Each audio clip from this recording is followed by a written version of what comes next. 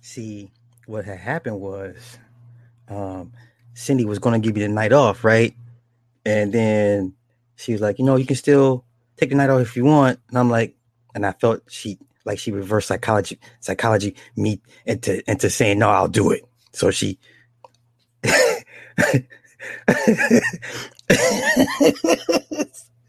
so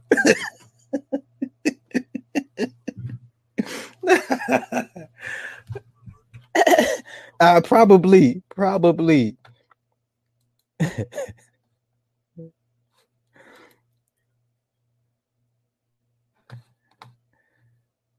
See, now I don't want to get that type of because I know what that means. Yeah, right.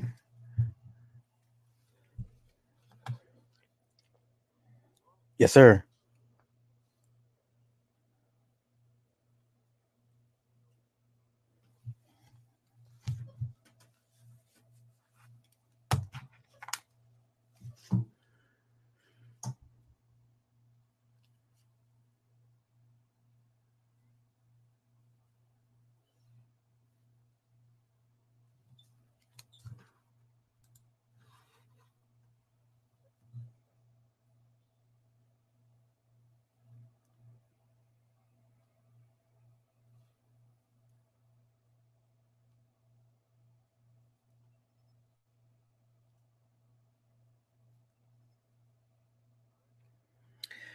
All right, once again, welcome back to another episode of the Morning Star Show featuring Super Slash 75. I am your gracious host, Super Slash 75. You can always catch us on www.onthewakeupradio.com. We are on SoundCloud, YouTube, iTunes, Google Play, Stitcher, Spotify, and now iHeartRadio for the replays missed. The call-in number is always 646-547-1305. You can find me under Supersly75 on YouTube. Merchandise is always available at teespring.com/supersly. Also, please feel free to donate any amount, which will go to website and airtime. It is a labor of love, but we still live in a costly world. If you appreciate the free content, please help us keep the message uncensored and free. You can always donate through PayPal at onthewakeupradio@gmail.com. Also, if you'd like a slot for advertisement, please hit us up at onthewakeupradio@gmail.com. So this time last week, I was fighting Staphylococcus germanitis, and I was on my deathbed, but I made it through. So I'm here. Got a myriad of topics tonight. I don't have a specific topic or main talking points tonight. Just a bunch of stuff I want to just ramble through, and we'll see where that gets us. So, as what we always do, we'll do a movie breakdown. Unlike Batman, I didn't have prep time like I thought I was going to have, so I can't do Daybreakers tonight. I'll do Daybreakers next week. So instead of Daybreakers, I wanted to talk about It Chapter 2 and Afro Samurai Resurrection, because there's some themes in those movies that I think people kind of missed out on if they haven't seen those anime features yet. So first things first, let's get into It Chapter 2. Now, God damn it, I don't want to hear shit about spoilers. Everybody read the books. ABC did a movie premiere 30 years ago. It was a two-night miniseries. Okay. There's some key points that in It too that I want to go over. Now, first things first. There were some parts that scared the shit out of me. I'm not gonna lie. I did jump on one particular scene with Paul Bunyan. And if you know what I'm talking about, you know what I'm talking about. So the premise of It Chapter 2 is 27 years later, Pennywise comes back for feeding. The loser club all grows up. They have a lot of suppressed memories, a lot of compartmentalized memories. The further away from Derry you get, the more they buried their memories. Okay, so now the brother, the librarian who stayed to live in Derry, Mike, he's kind of like the crux to all this. He's the melanated brother that they all had to kind of circle and gallivant around to help him take out Pennywise. Okay, so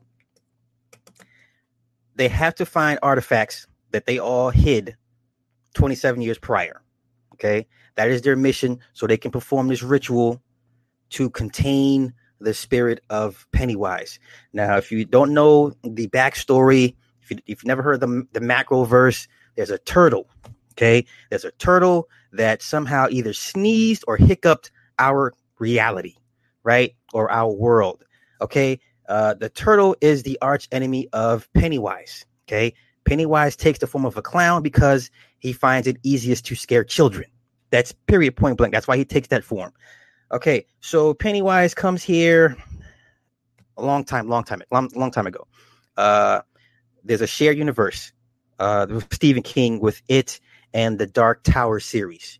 If you read those Dark Tower series books, you know that It had offspring that the Dark Tower series kind of got into.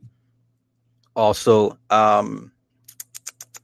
the movie The Dark Tower came out with Idris Elba. It was a total flop. They totally fucked that movie up because they didn't stick to none of the source material. So that's what happened with that movie. All right. So It has been awakened. He's ready to feed. Mike said, "Hey," he calls everybody. Says, "Hey, man, it's starting up again. I need y'all to come back to Derry because we all took a blood oath." Okay, they all cut themselves 27 years prior and took a blood oath to come back to finish the job if need be. So they all come back except for one, Stanley, the Jew. He didn't come back. He kills himself. He slices his wrist in the bathtub. So they come back. They start having these memories that they suppressed years prior. And Mike says, "Hey, man, I found a way to kill this thing." So he goes and he went to go visit some Indian folk. They took him in. They gave him some root.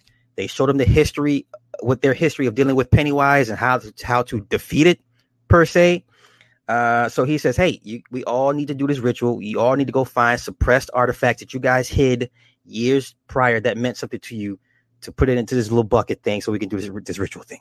So each of the Losers Club has to go on their own little journey of self-discovery and suppressed memories, right? And deal with their greatest fears one by one.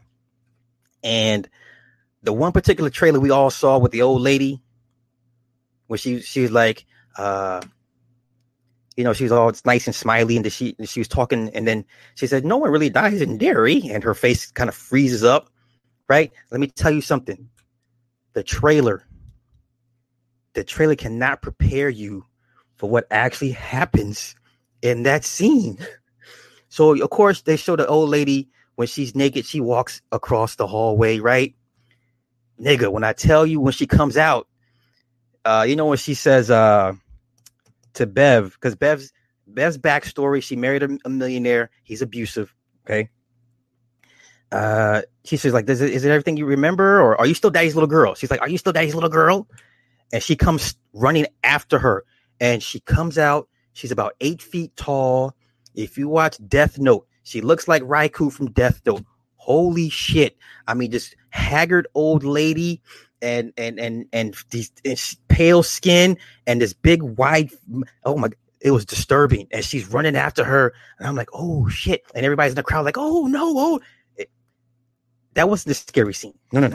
Okay. So moving on, little fat one.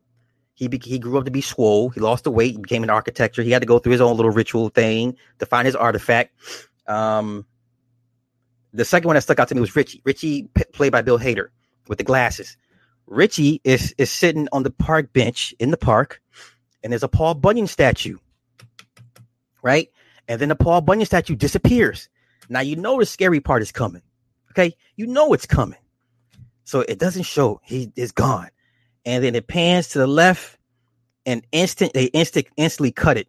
And you see this big ass angry face with teeth, and it's the Paul Bunyan statue. Let me tell y'all, yeah, I jumped. I said, "Oh, and everybody's like, and everybody freaks out. I mean, they cut it so good, and Paul Bunyan's chasing them with the scythe and shit. Okay, that's enough of the jump scares. Now they all get the artifacts. They all retreat back to the library. But if you remember, in the first the one kid with the mullet, and I forget his name. He goes crazy. He gets blamed for the killings. He goes crazy, goes into a mental institution. Pennywise sends his dead buddy to break him out of prison, break him out of the mental hospital. So he's on a mission from Pennywise to kill off the Losers Club. So there's one confrontation between him and Eddie in the bathroom, and I forget the kid with the mullet's name. He stabs him in the cheek with this knife. The kid Eddie backs up into the tub, pulls the curtain across, takes the knife out of his cheek, and he stabs the dude in the chest. Dude in the chest falls out the window, and he runs off and he runs off, not to be seen again. So they all convene at the old house, their first original house. Pennywise can manifest and manipulate size, matter, but there's a rule of law that he must abide by. And I believe the rule of law says whatever shape or form it takes, it has to abide by the law of physics. So if it's a big mass, it has to abide by the big mass for physics. If it's a small size, it has to abide by the physics of a smaller size. Okay, so they go down to into his lair. They do the ritual, and it doesn't work. And Pennywise is like, "Oh, you didn't tell him, Mike, what happened to the Indians that tried to pull this shit on me?" And they're all looking like Mike, like, "What do you mean it didn't work?" Oh, he says, "Well, let me show you what happened." Now, on the, I guess the little waste basket, I guess it's a waste basket that will house the spirit. On each side of it, there's a pictograph. One of the pictographs is scratched out. So what Mike ended up doing, because he knew what happened prior when he went to go sit with the shamans, he scratched out that one particular pictograph. It's all scratched out. So Pennywise shows everybody what happened. Pennywise had slaughtered all the Indians that tried to perform that very same ritual because they didn't believe. And Mike was like, "Hey, no, it'll work. You guys just have to believe." So they're ready to pretty much cut bait. And Pennywise is about to, try and start picking them off one by one. So then at one point, Bev was like, the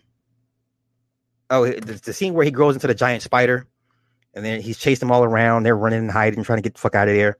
And then Bev was like, "Okay, wait a minute. It has to abide by the same rules of physics or the matter part." So they come up with the idea to shrink Pennywise down to size and deal with him that way. So they try and run up into one of the cave openings, the small one. He blocks it off. And then at one point, they just decide to stop being scared. Like Nightmare on Elm Street. Remember when Nancy decided to turn her back to Freddy, took away his power because she was no longer afraid of Freddy? Same rule applies here. So they start hurling insults at Pennywise because they're no longer afraid of him. And then he starts shrinking in size. And then he shrinks into like this little baby. He's like his powers are weak. He's like, "Arr!" But before he does that, he stabs Eddie through the chest. If you watch the old series, ABC series from 30 years prior, everybody knows Eddie dies. Okay. I remember in the original series, he used his asthma pump against Pennywise in that version. This version, asthma pump doesn't work. So he's laying off to the side, dying. They're all hurling insults at Pennywise. Pennywise retreats. He shrinks into this little baby, and his heart's beating. They're like, "Oh, his heart is beating. He's scared." So the black man, Mike, reaches in, pulls out his heart, and they all grab the heart together, and they squish the heart, and basically killing Pennywise. And I left out a bunch, but that was for the main parts of the movie that I wanted to address. I liked the part where it was the brother that had to get everybody together. He was the key to all this, and it was him who pulled out the heart of Pennywise. All right. I liked it. I liked the movie. I liked it. I liked the original one. I'm not going to be one of those picky guys that be like, "Oh, you didn't stick to the source material. If you read the book, this would have happened." Listen, they never ever stick to the source material from the books like that. There's adaptations to a certain extent, but there's certain things that they leave out of the book. The one particular part that got everybody talking is the first original scene when you had the two homosexuals kissing. And in my theater, the white people did not like that. at all. Now, the irony of it is that scene was nowhere near. It was nowhere in the first original showing 30 years prior on ABC. Yeah, it's in the book, but it's one thing to be in the book. It's another thing to show it actually in film. The original version's not on the film. This version was, and my theater, my white folk was not having it. So, shout out to the Midwest. We still got some core values, I guess. Moving on. Second topic I want to break down: Afro Samurai. Afro Samurai is like an anime with a black samurai. Okay. If you have to be an anime head to know about this, I guess. Produced by the RZA. He did a soundtrack. It was on Cartoon Network, I believe, at one point.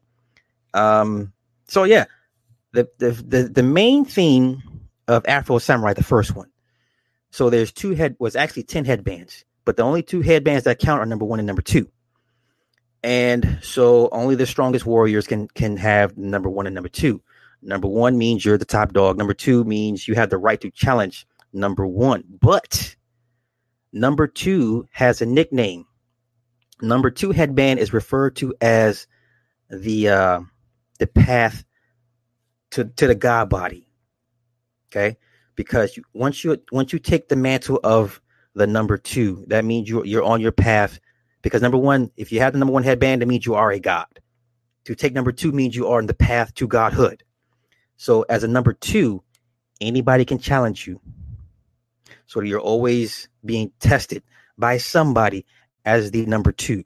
As the number 1, only the number 2 can challenge you. Okay, so number 2 has a life of just constantly battling and defending herself against all comers, any time of the day, any time of the night. The closest thing I can refer to is Money in the Bank. If you watch WWE wrestling, if you have the Money in the Bank briefcase, that means anybody can challenge you anywhere. Same premise applies for the number 2 headband. So now, Afro's daddy originally had the number 1 headband. He's challenged by a number 2. And the number 2, and I forget his name, but he's voiced by Ron Perlman. Number 2 has a trick up his sleeve. He has a third arm that comes out his back. Okay. So now when Afro's daddy and number 2 are engaged, actually the daddy had the upper hand, but then homeboy used the third arm and ended up chopping off Afro's daddy's head. And in true warrior fashion, he tells the kid, he said, "Hey kid, when you're ready, I'll be at this mountaintop." Okay. So fast forward some years, Afro is filled with revenge. All he wants is revenge for his father's murder, right? So Afro goes to this teacher to learn the ways of a swordsman. All right, he becomes a pretty good swordsman. They take him in. They look at him as family. His brother, his name is Gino. He has a little sister named Lady Sua, right? Lady Sio, and the other rest of the little swordsmen. They all a little family. So he's the only little black kid with a bunch of Asians. Okay.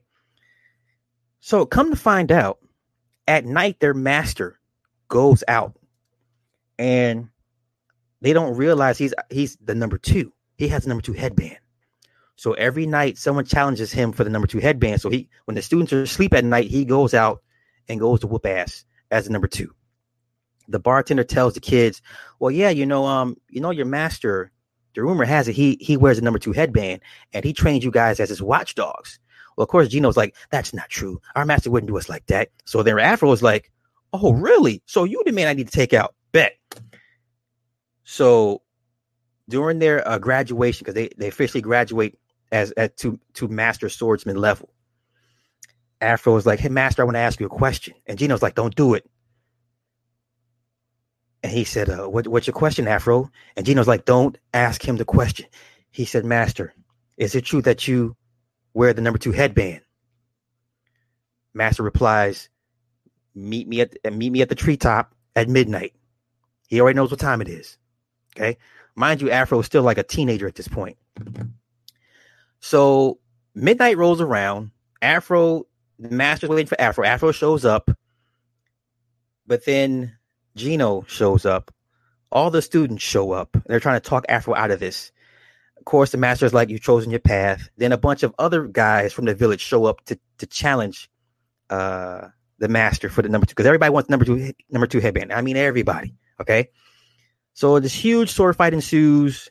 The kids are getting slaughtered because they're just kids, you know? They're going up against grown ass swordsmen. All right. They're getting cut down one by one. Gino and Afro are the only ones holding their own. The master's, you know, slaughtering people, but he's getting cut in the process. So they pretty much wipe out all the opponents, and it's just Gino, Afro, and the master. Gino's like, dude, we're brothers. We took you in. You're like family to us. Don't do this. You know, it's because of you. Our family's pretty much decimated. Don't do this. So the master says, okay, Afro, you've chosen your path. Come on, let's go. So as Afro charges the master raises his sword and does not defend himself. Afro cuts off the master's head. Okay. Afro then assumes the number 2 headband. Gino goes to attack Afro. Afro defends himself. Somehow Gino ends up over the side of a cliff. Gino is highly upset, and before he falls into the ocean, he says, I will never forgive you. He falls off, and then Afro is the number 2 guy. So now his adventure goes on as the number 2 man to make his way to the mountaintop to face the number 1. Now, there's this clan of techno-religious zealots called the Brothers. Like, the Brothers Cool. They're called the Brothers Cool. And they talk, you know, they're like, my brother, yes, the number 2 has arrived. And they're all into technology, but they're religious zealots at the same time. So they're into cloning, android replication, all this shit. Okay, so their plan is they build an Afro samurai android. Okay. They send in their lady assassin to get next to Afro to steal his dreams and his memories so they can use it to fuel the Afro android. Okay. All right. So the girl comes into Afro's path and she's like, oh, Master Swordsman, what are you doing here? And yada, yada, yada, yada. So, you know, they have sex, right? This isn't in the director's cut. The original cut, there's no sex scene. Director's cut, there's a sex scene. So then brother number 7, he's like, hey, did you get the information for us? Because you're taking too long. So obviously the lady has a change of heart because she realizes Afro really is a good guy. Just, you know, he's just a tortured soul. She flips on the brothers. They send in their assassins. They kill her. Try to kill Afro. Doesn't work. So then Afro goes to their compound, and there's 7 brothers, 7 of them. And he goes through all of them for the most part. Then they unleash the Afro android, powered by his thoughts and dreams. So basically, he's fighting a mirror of himself who knows his moves before he does. His sidekick, Samuel L. Jackson, voiced by Samuel L. Jackson, is like, man, you know, you're fighting yourself that pretty much knows what you're about to do 2 steps ahead of you. So then he remembers what his master taught him. Fight with unpredictability. Do not, he said, use moves that don't have a history or that are recorded. Okay, so that was the key for him to defeating the android, because he started fighting some off the wall style that the android did not have a memory or a record of. So that's how he was able to destroy the android. Then the brothers, he finished off the rest of the brothers. He's making his way towards the mountaintop to face number 1. And then Gino fucking shows up. Gino, the guy that fell in the fucking ocean years prior, he's all roboticized and got robot parts, and he's been enhanced and all this shit. So he's seething with anger. All he cares about is killing Afro. He doesn't care about the headband. He just wants revenge for his family, which is understandable. Okay? Understandable. They go at it. Of course, Afro wins, and you think he kills him again, right? So he beats him, and we think Gino is dead. Okay, moving forward, he finally faces the number 1, and he's like, you know, I've been watching you, boy, take a long time, but you're going into a fine killer. And the way Ron Perlman voiced this character is hilarious, but it makes so much sense. So let me cut to the bullshit. They get to fighting. Now you remember, Afro's seen this guy fight. He knows his trick. Okay, so he saw the third arm come out, and he's able to cut off his arms, partially decapitate his head, and he thinks the battle's over. Of course, this dude ain't dead because that would be too easy, right? And he goes on this whole soliloquy about, only men like us can stand to suffer the torment of all the lives we've taken, chasing this number one and number two. We're the only ones worthy to rule this place as a god, yada, yada, yada. Because his motivation is to be God, to rule the planet as how he sees fits. Okay. So his head snaps back on, and he's able to use the ground as an appendage. So he stabs Afro in what he thought was his head, which he just stabbed him in Afro. And then Afro kind of snaps out of it and cuts the dude up in 100 pieces, literally cuts him in 100 pieces. And he takes the number one headband. Okay. That's Afro Samurai, the first one. The second one. Okay, so Gino is back again with his sister. They're looking for Afro. The plan is, Afro at this point is no longer practicing. He pretty much quit. All he cared about was getting revenge. What he forgot or didn't realize as the number one, there is no quitting. Once you're number one, that's it. That is it until someone takes you out. He didn't care at that point. He got his revenge. So Gino, upgraded up again. He wears another thing. He wears this big ass teddy bear mask. It's like an enhanced helmet for his, for surveying his territory, right? So he wears the bear pedo mask in the first and second one. So you know what the bear means. You know what I'm saying when I refer to it as the bear pedo mask. Okay, so him and his little sister, Lady Sia, they grow. She's grown now. They beat up Samurai Afro. They break into the daddy's grave. They steal a piece of his jawbone.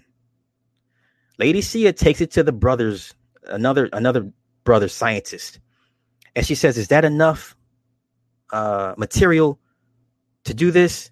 And he's like, "Oh yes, Lady Sia, this is more than enough." So they're going to clone this man's dead daddy. Okay. The plan is to clone his dead daddy and send the dead daddy after Afro. Let me cut to the chase.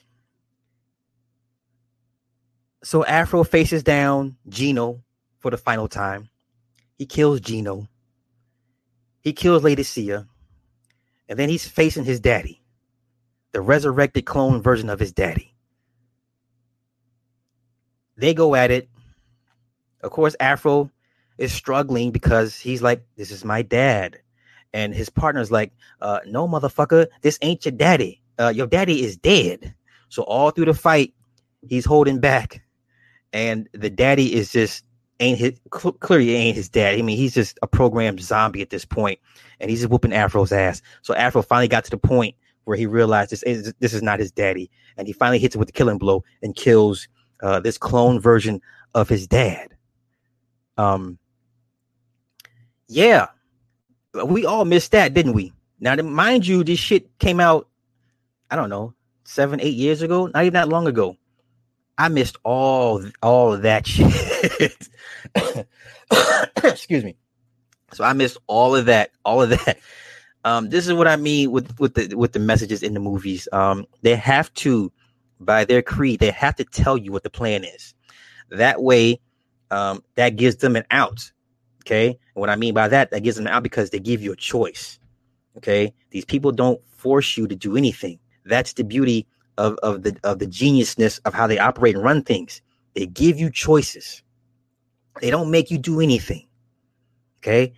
When's the last time a Jew put a gun to your head and made you did something? He doesn't. He doesn't make you go to his banks. Right. They don't make you do anything. They give you a choice. Right. That's pretty much it. Now, my next little rant, I want to talk about Snowfall. For those that watch it comes on FX. to me, Snowfall is clearly a better show than Power. Hold up. Before you take my head off, Power fans, I am a Power fan. But Snowfall is a much better written show than Power. Power is more entertaining, but Snowfall to me is more grounded, is grounded more in reality. I have two issues with Snowfall. Season 2, when Lou, right, the woman that left that left Franklin's uncle to go be with the woman, right? Remember they got into the cat fighting in her club, right? They get the cat fighting, and Lou had hit over the head with the bottle, the champagne bottle. The bottle broke, but not the handle, right? So after she pushes her back on the bar and I guess she breaks her neck, how come the cops did not see the broken handle glass bottle and run the fingerprints on it? Now I'm being picky, but that is a huge plot hole for me. That's a huge plot hole. Second plot hole I have issue with this show. When Franklin goes to county jail and he sees Ray Ray and his boys, and Ray Ray hits him with the, we from the same hood. We got to stick together. And then later on that night, they beat him up. Wait a minute. Now, if we all remember, Ray Ray has a body on him, right? Remember when the original agreement was Franklin bring dude to him, right? He said, okay, man, I brought him here. That's all. He said, no, you need to kill him. Because if you don't kill him, I'm going to kill you. So remember, he gave him the switchblade and cut dude's throat, his homie, right? So he has a body on him. So how are you going to beat up the dude that forced you to have a body on you? That is another huge plot hole issue I have with this show. Other than that, it's an excellent show. It took too long for me in the first season for them all to meet up. So you got these subplot stories, the CIA dude, you got the big Mexican and his little girlfriend, right? And then you had Franklin's connect. So we knew at some point they were all going to hook up. It took too long for me. It dragged out way too long for me. Other than that, I think Snowfall is a great show. That was just a huge those two plot holes really bothering the fuck out of me at this point. And, I was kind of upset at Leon for taking the woman back because she talked all that bullshit talking about you can't do nothing for me. And he was like, what that old bitter bitch gonna do for you? She can do more than you can. I'd have been like, oh, bitch, well, stay gone. Because after she killed her, who was the first person she called? She called Leon. I'd have been like, bitch, stay gone. Remember, I can't do nothing for you. But I'm petty like that. You know what I mean? I'm petty like that. Okay. Those are my only two issues I have. Let me see what my next set of notes. Let me go to the notes. I'm sorry. Bear with me, y'all. Oh, I know this is off the cuff, right? This is off the cuff. This is somewhat a little left. City Girls, old girls coming home from prison. The one that wrote all the raps, the one that was going to make all the money, has she not been sent to prison? So let's keep an eye out for, I think, is it JT? Let's keep an eye out for JT and see how long she lasts outside of prison. I guess she gets released sometime this month.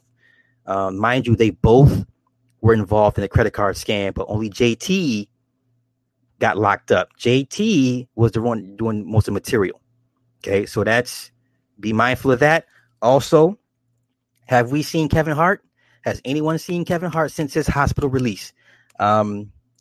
If you don't think the fix is in with this version of Kevin Hart, don't know what to tell you. I'm looking forward to seeing what this version of Kevin Hart looks like. Look for facial tics. Look at his ears. I don't know. Nose. If hairline may be a little bit different. So be mindful of this version of Kevin Hart. And we go see. Because normally, what celebrity doesn't post hospital pictures? You have not seen one hospital picture. You haven't seen one video footage of him doing rehab Nothing, none of that. He's been dark, pretty much been dark. So we'll see how this version turns out. Um, with that being said, I'm gonna take a quick break, and I'll be back in 2 and 2, and we'll get into the other main topics for tonight.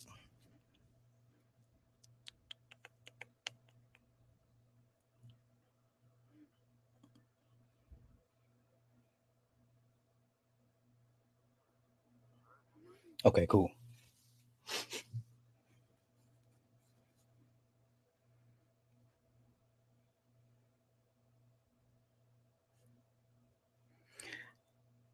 Man, I mean, damn,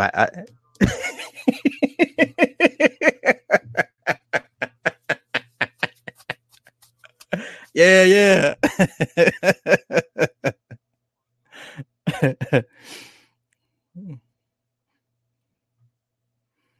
Yeah,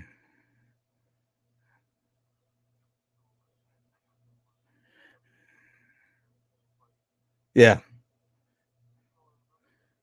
I literally.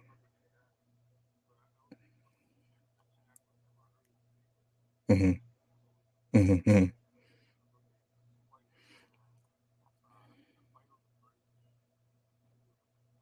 Yeah, yeah, yeah. I literally was watching that shit at work today on my lunch break, literally. And I'm like, oh yeah, yeah, this, and that. I'm like, okay, got it. So yeah.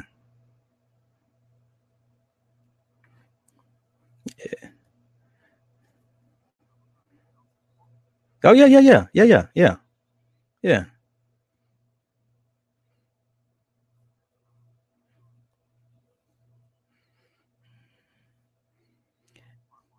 Mm-hmm. That's all that mattered. Yeah, that was pretty much it. Yep. That's right. The lemonade. Yeah, sure did. Sure did.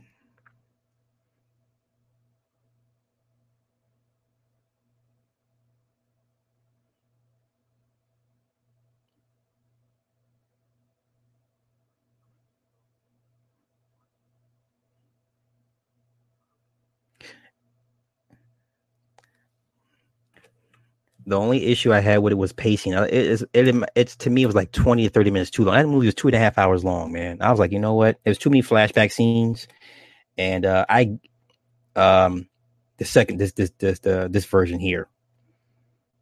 Yeah, yeah. So if you didn't see the first one, yeah, if you didn't see the first one, you'd be all caught up with this one. But for those that have seen it, there's way too many flashback scenes for my taste.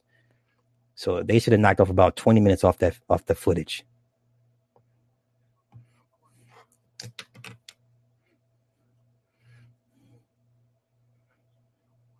Mm-hmm. Yeah, yeah,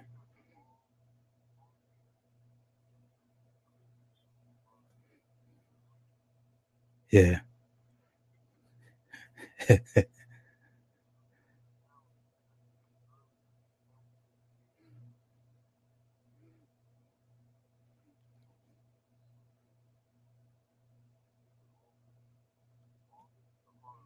Mm-hmm. Mm-hmm.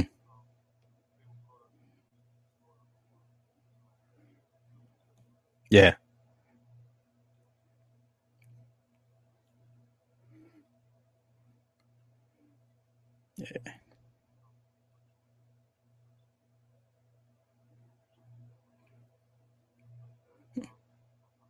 Mm-hmm.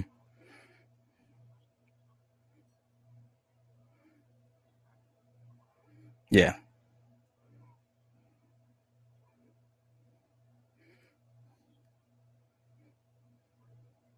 Mm-hmm.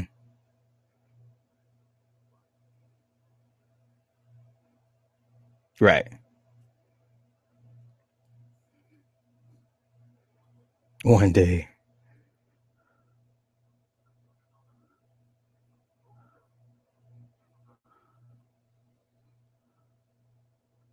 Right.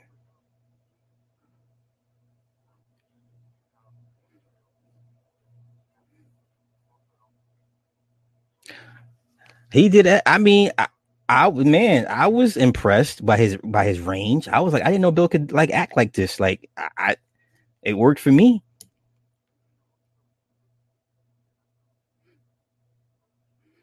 Yeah, yeah, right. Yeah, yeah, yeah, and the jokes he would crack off. It was. I mean, his comedic timing was perfect, but when he got time for him to be serious, he was on point. I was like, okay, because comedians can make some of the best actors. So I was impressed. I was like, okay, he's got range. Hopefully we'll see him in more more serious roles, moving forward. So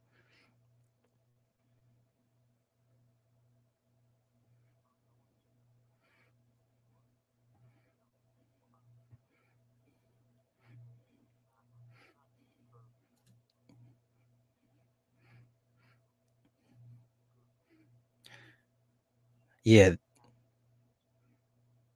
yeah, this version much violent. The way he was killing these kids in this movie, I mean, he ate out one dude's heart, and then Funhouse, he ate one little boy. I mean, just completely just eviscerating these kids when he was eating them. I was like, God damn! You see the blood splatter on the screen and shit. I was like, oh my God. Yeah, yeah, yep, yeah, yep. Sure did. I remember that part. Yeah, yeah. I forgot that mentioned that part. I got to come back and when I come back and I'll get to. But it was a reason why he did it though. The reason why he did it was slick. There was a reason. That's that, and it was. But his twist on it in the note, he wrote everybody a note. Says, "Look, I'm gonna. I can't. We all should be strong together, and I'm not strong like you guys. So I'm gonna take myself off the board. Yeah, yeah." That's right. Yep. He wrote everybody a note saying, "Hey, I'll take myself off the board." And he said, "If you're reading this, then it worked." I was like, "Oh, that's so fucking dope. That is so dope." Yeah,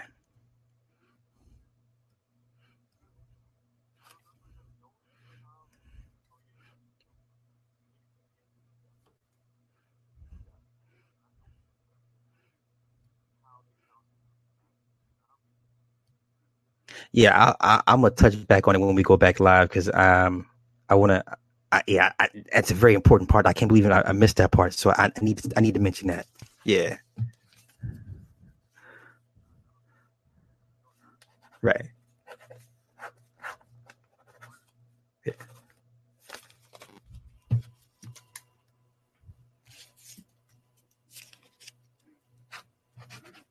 What's that? Man, who you telling? What man? Listen, that thing right there. Yes.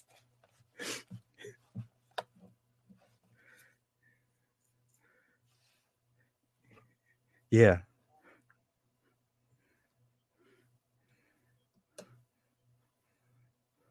Yes.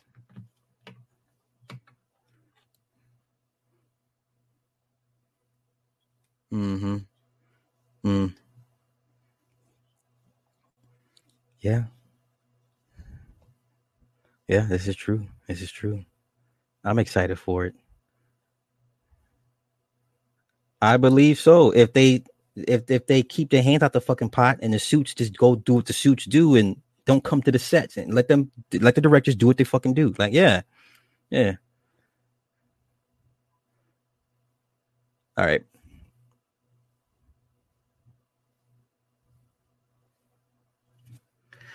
All right. Welcome back to another episode of the Morning Star Show featuring me, Super Slot 75. Well, first, I want to give a shout out to Round the Boards, the slave driver, aka Cindy. Visit us on www.onthewakeupradio.com. We're on SoundCloud, YouTube, iTunes, Google Play, Stitcher, Spotify, and iHeartRadio for the replays. The call-in number is always 646-547-1305. Also, please feel free to donate. Any amounts will go to website and airtime. It's still a labor of love. We live in a costly world. So if you appreciate the free content, please help us to keep the message uncensored and free. You can always donate through PayPal on thewakeupradio@gmail.com. Also, if you like an advertisement slot, hit us up at onthewakeupradio@gmail.com.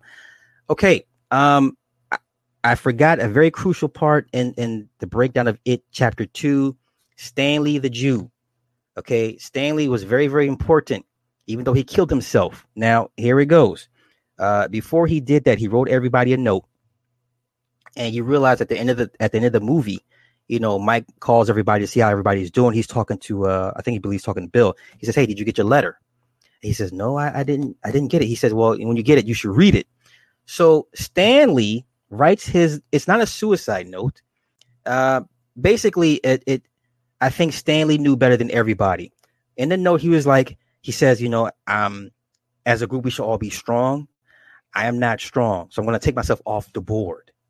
Right. And he gave them a better fighting chance with him not being the weak link in that group. And then also in the note, it says, if you're reading this, then it worked. I totally forgot that part. I thought it was very crucial what Stanley did.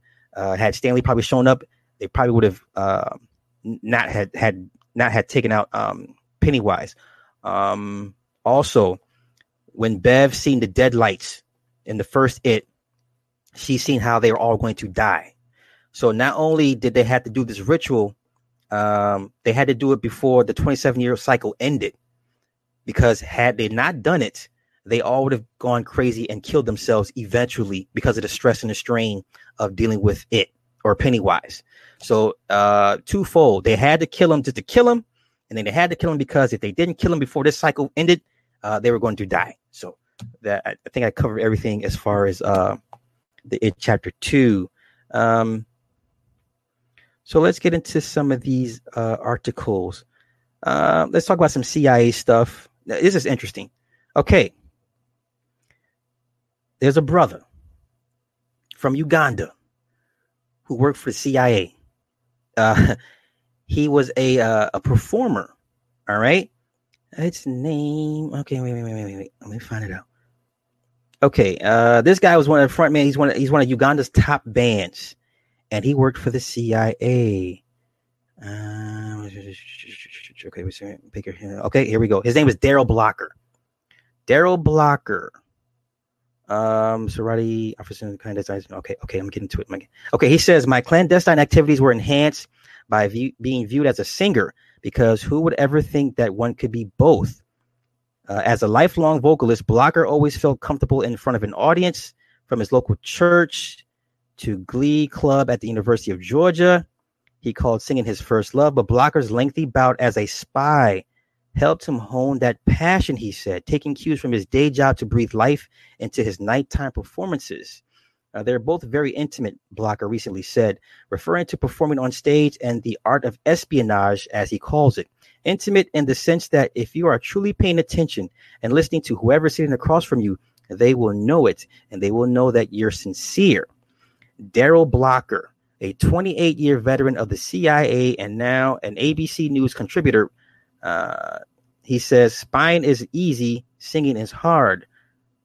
Blocker, who recently became an ABC News contributor, spent 32 years in the intelligence community, first as an analyst with the Air Force and then in the CIA's clandestine service as an operations officer, chief of station, and chief of Africa division, traversing European capitals and African outposts alike.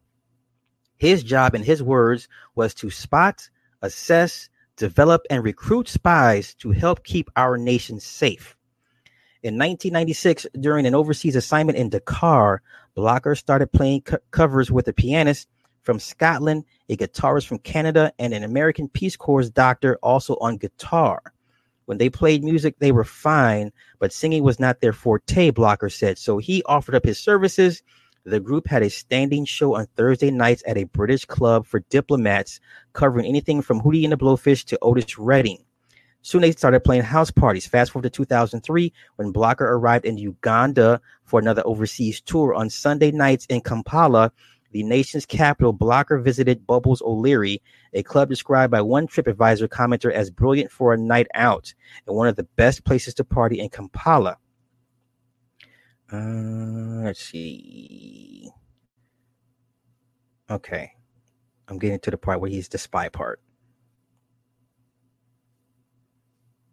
Okay, so we just blew up, Blocker added, to the point that it was starting to get in the way of the reason I was in Uganda. There simply weren't enough hours in the day to both meet with assets and keep pace with his band's demand.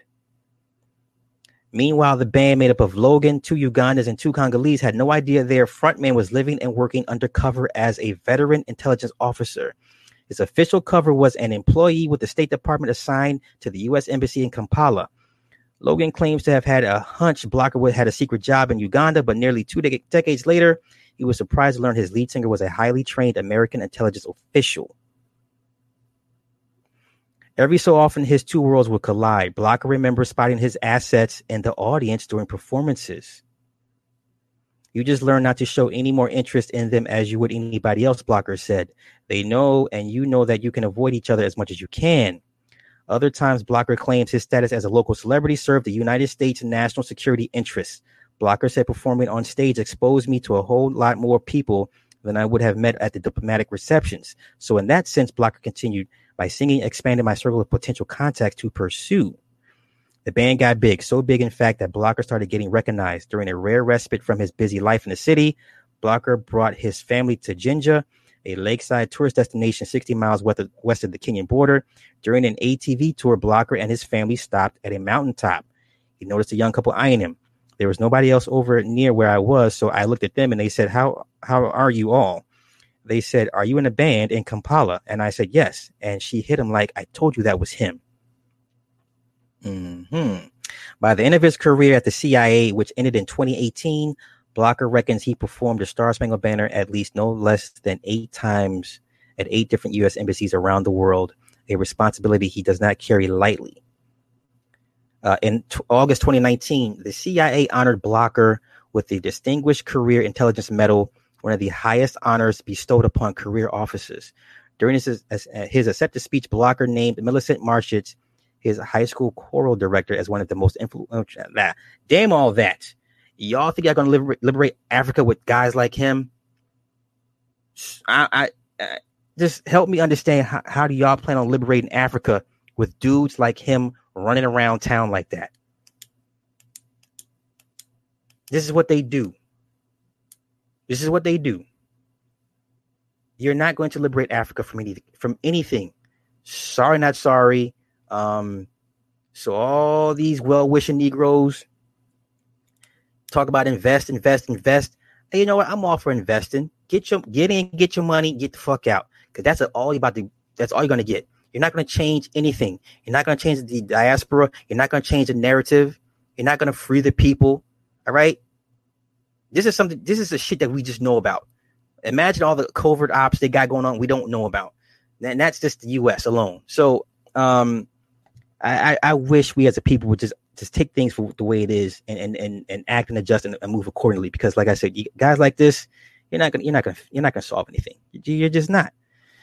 You're just not. Next article I want to get into. Yes, West Point. West Point had a ghost problem. The famed military academy, West Point, had a problem, and they reached out to Ed and Lorraine Warren. Yeah, the demonologists, the Annabelle, the Conjuring, these people, they reached out to them.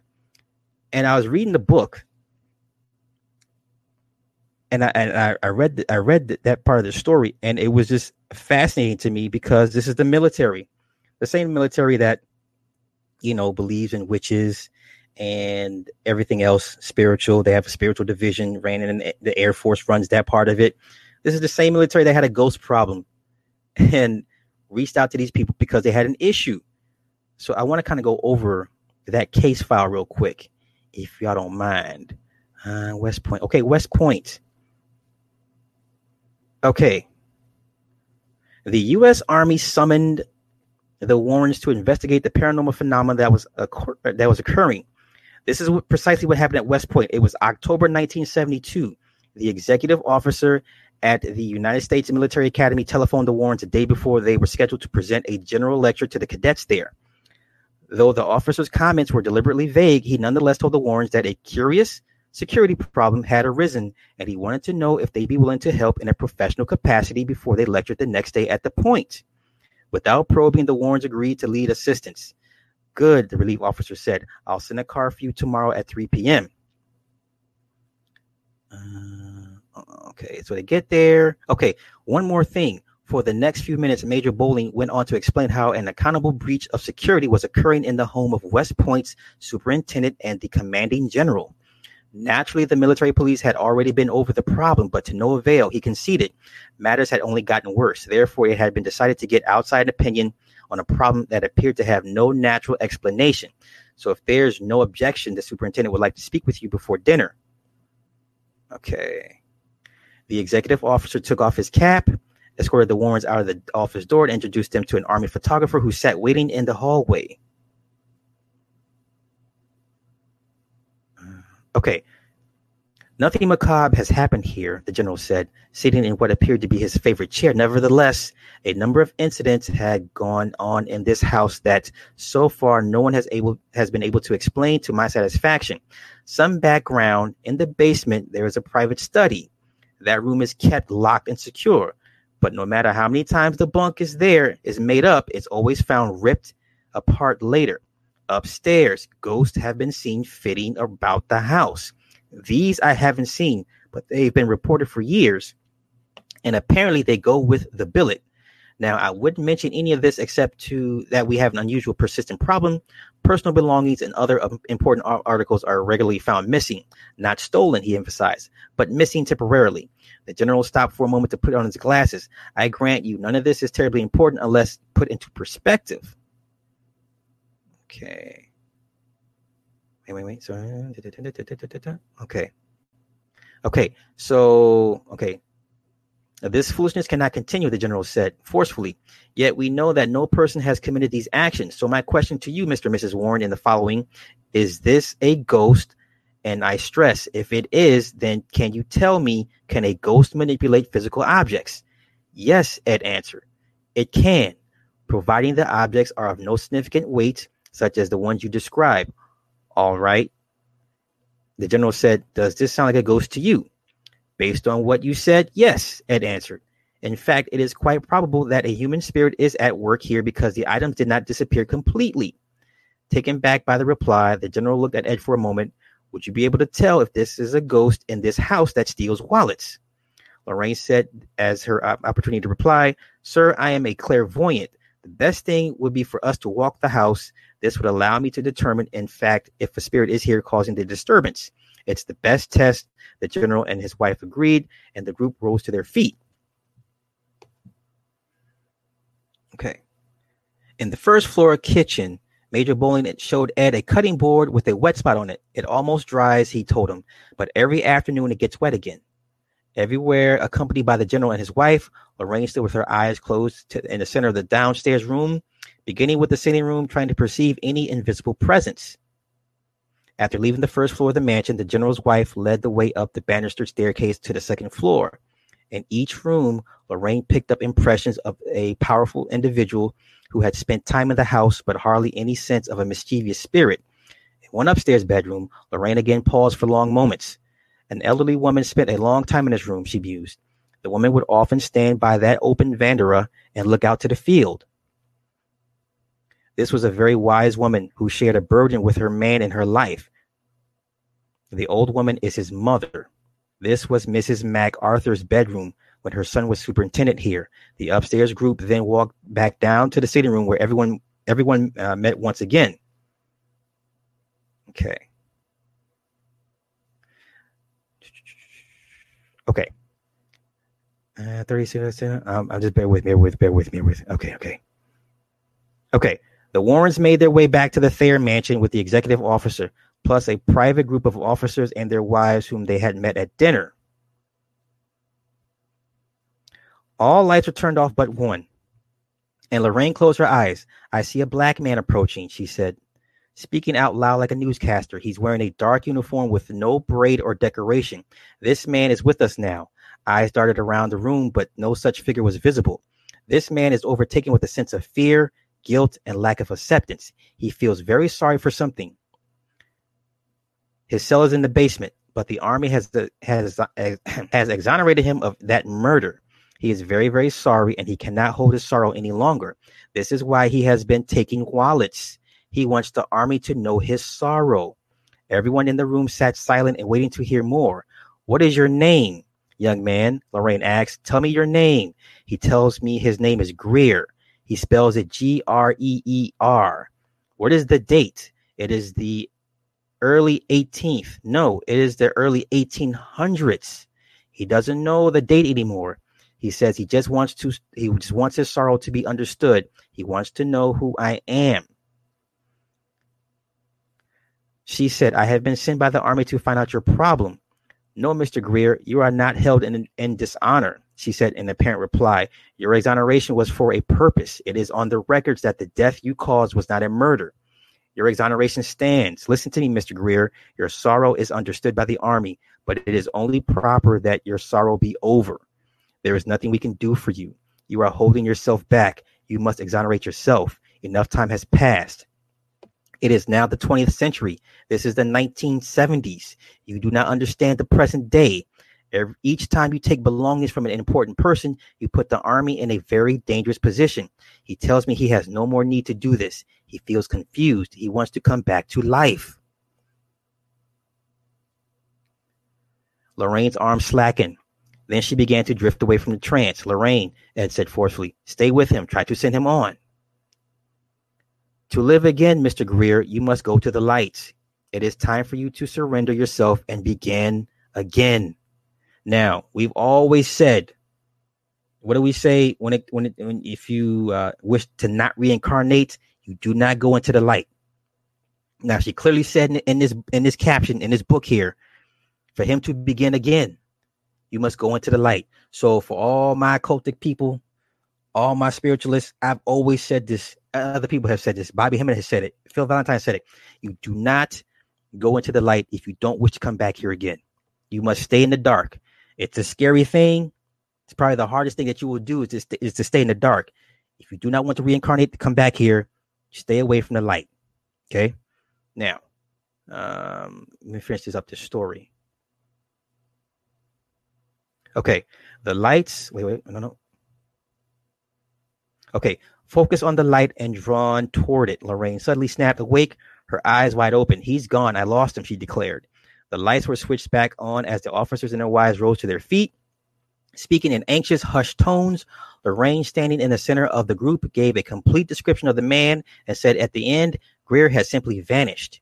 Shortly thereafter, the entourage made its way downstairs and left, while the Warrens and the major waited in the sitting room. A few minutes later, the general and his wife arrived. Lorraine briefly reviewed the communication she had, noting in conclusion, I didn't get the impression that Greer really wanted to be here. In a way, I think he was just waiting to be dismissed. After this, I seriously doubt that any more pocketbooks will be picked. But if it does happen again, please let me know. There are things I can do at a distance. That's very nice of you, she said. However, there's one small item. No black man has ever served at the point until this century. But I promise you the major will have this matter checked out completely in the next few weeks.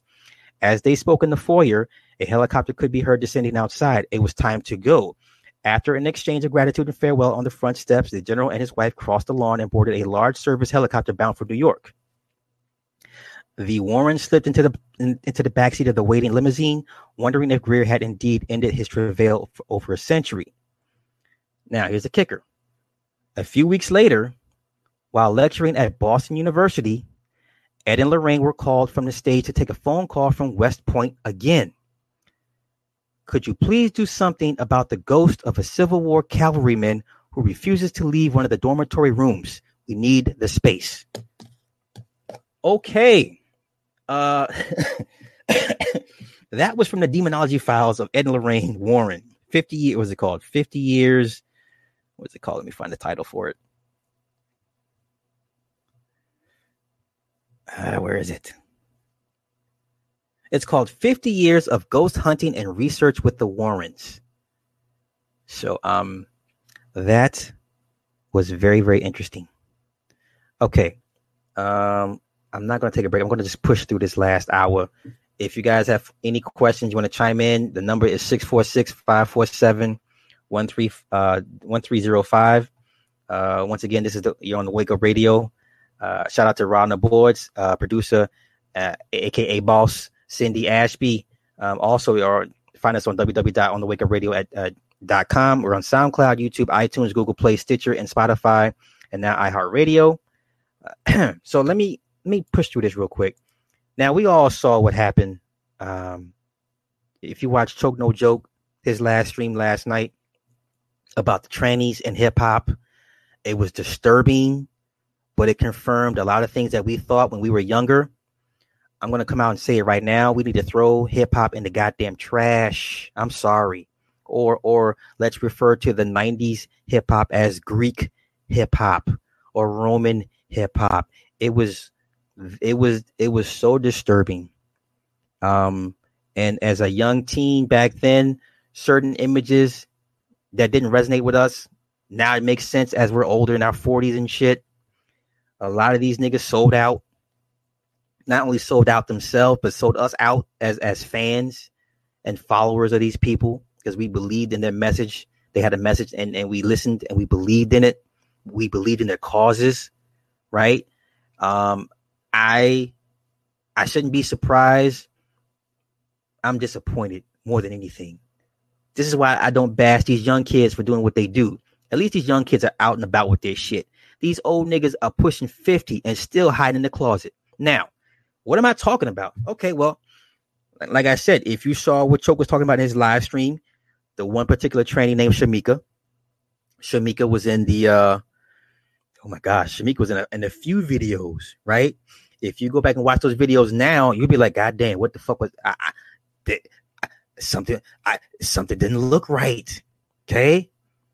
So Shamika, the tranny that was in, we got a caller.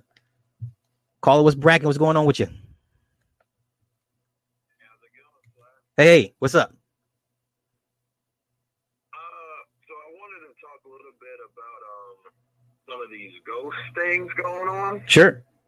And then a little bit about the younger and older generation that I'm noticing right now. I was going to try and do like a small podcast with Cindy and like just get some files compiled because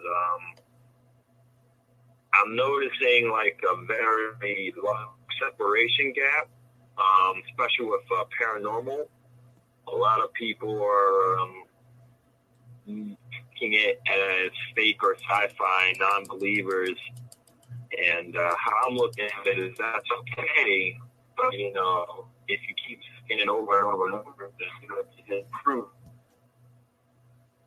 I'm looking at good people are ignorant,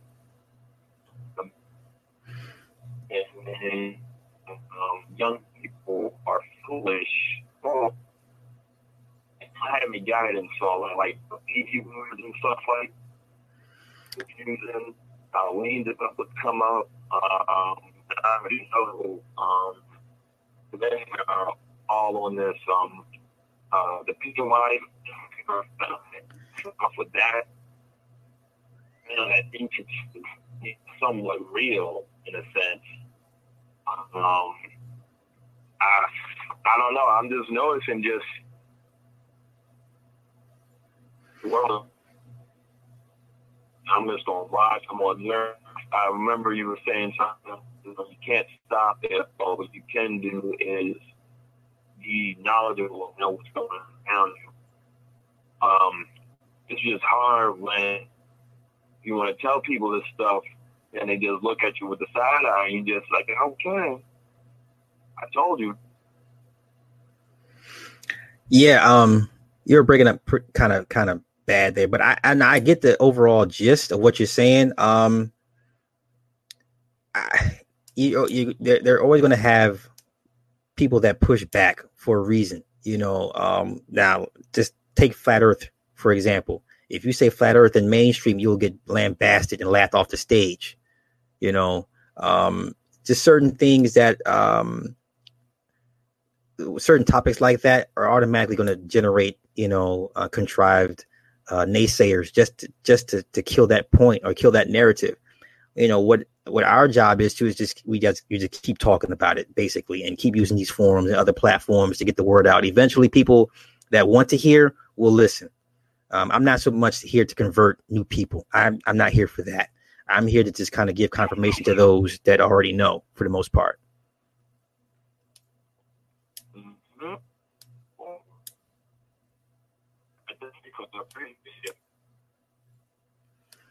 I'm sorry, say when you're breaking up. Could you repeat that, please?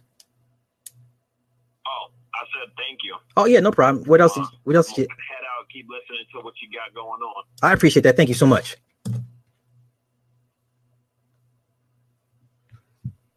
All right, and we back. All right, so let me take off these glasses.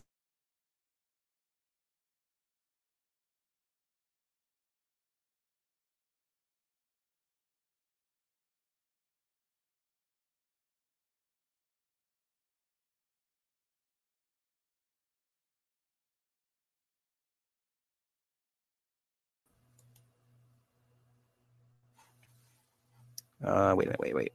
Bear with me. Settings. God damn it.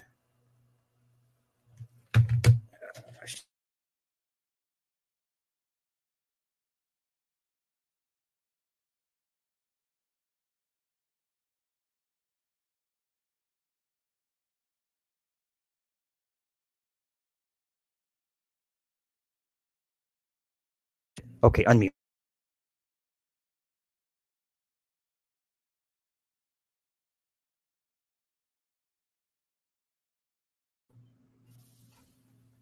Okay, I think we got it. All right, you guys came in the chat. Hear me out there in Radio Land. Okay, my bad. So yeah, the one tranny that I know about for sure was in the Beyonce Single Ladies video. The guy to her right is a tranny. That's not a story. That's not alleged. That is real. The dude was a real tranny. Okay, now getting back to the whole Shamika thing. Like I don't want to rehash Choke's words, but so the Shamika thing was in Big Papa, right? At the bar. It's at the bar. With the micro braids. She had the micro braids. Okay, remember micro braids was really popular back then. If you watch that video, that's the one that Busta Rhymes was talking to at first, and then Biggie kind of came from the side and mushed dude out the way. That's the tranny Shamika. Shamika was also in the Warning video. Okay, remember? He's in the bed with the two women. Shamika's the one to the left, I think. She's the one with the micro braids with the very strong face. That's Shamika. Okay.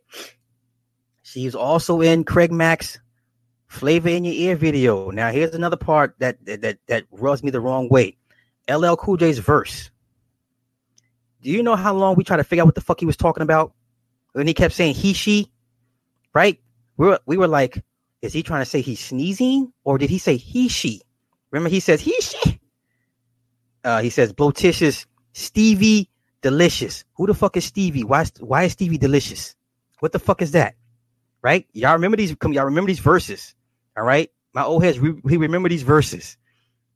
LL has been alleged to be with the trainees, but anywho,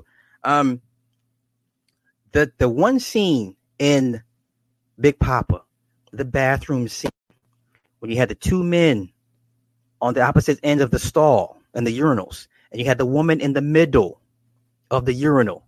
Go back and watch this video while I'm talking right now so you can see what the fuck I'm talking about. The bathroom video, okay? The two men on the urinals on the ends, and here's the woman shaking her junk because she just got pissing. And the dudes look at her like, oh, you got a dick too. Okay? Did you I hope y'all seen what I'm putting down, okay? Throw this whole the golden age of hip hop, throw it in the entire fucking trash. Okay? Call it the golden age of Greek hip hop. I don't know what the fuck at this point. I'm disappointed. Now the Bambaataa shit is one thing, but you mean to tell me for 30 years these niggas have been doing all this nonsense shit that they speak about, that they speak against in their raps? Remember back in the 90s, all these hardcore niggas was like, oh, gay shit, ugh, homosexuals, ugh. Remember these that's what these niggas was saying. Right? Okay. Now, people keep asking about this. Oh, got another caller. Hello, what's going on? What's bracking? Yo, what up, Sly? It's fantastic. My man, what's going on, big dog? Hey, man, nothing, man. What's going on, bro? Nigga, you just, I'm about to have an aneurysm right here, man. What the fuck? What are you saying right now? What are you telling me, bro? Watch the video, see for yourself.